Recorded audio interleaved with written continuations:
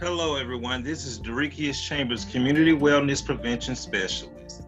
And today I'm here to wrap a spiel about Red Ribbon Week.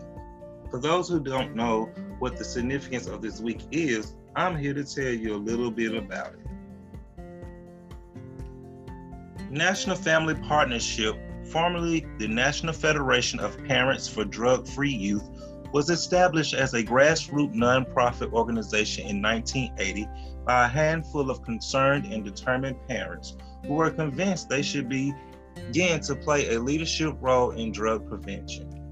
Since its founding 30 years ago, NFP has devoted its efforts to the well-being of youth.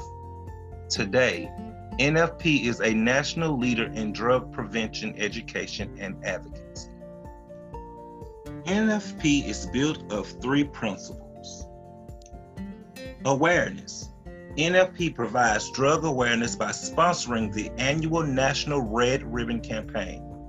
Since its beginning in 1985, the Red Ribbon has touched the lives of millions of people around the world. Today, the Red Ribbon serves as a catalyst to mobilize communities to educate youth and encourage participation in drug prevention activity. The second principle is advocacy. NFP is active in bringing the concerns and agenda of America's parents and families to policymakers on a local, state, and national level. Joining NFP enables parents and coalitions to have direct access to our nation's leaders and decision makers. And our last principle, but certainly not least, resources. The organization acts as a national clearinghouse of prevention literature.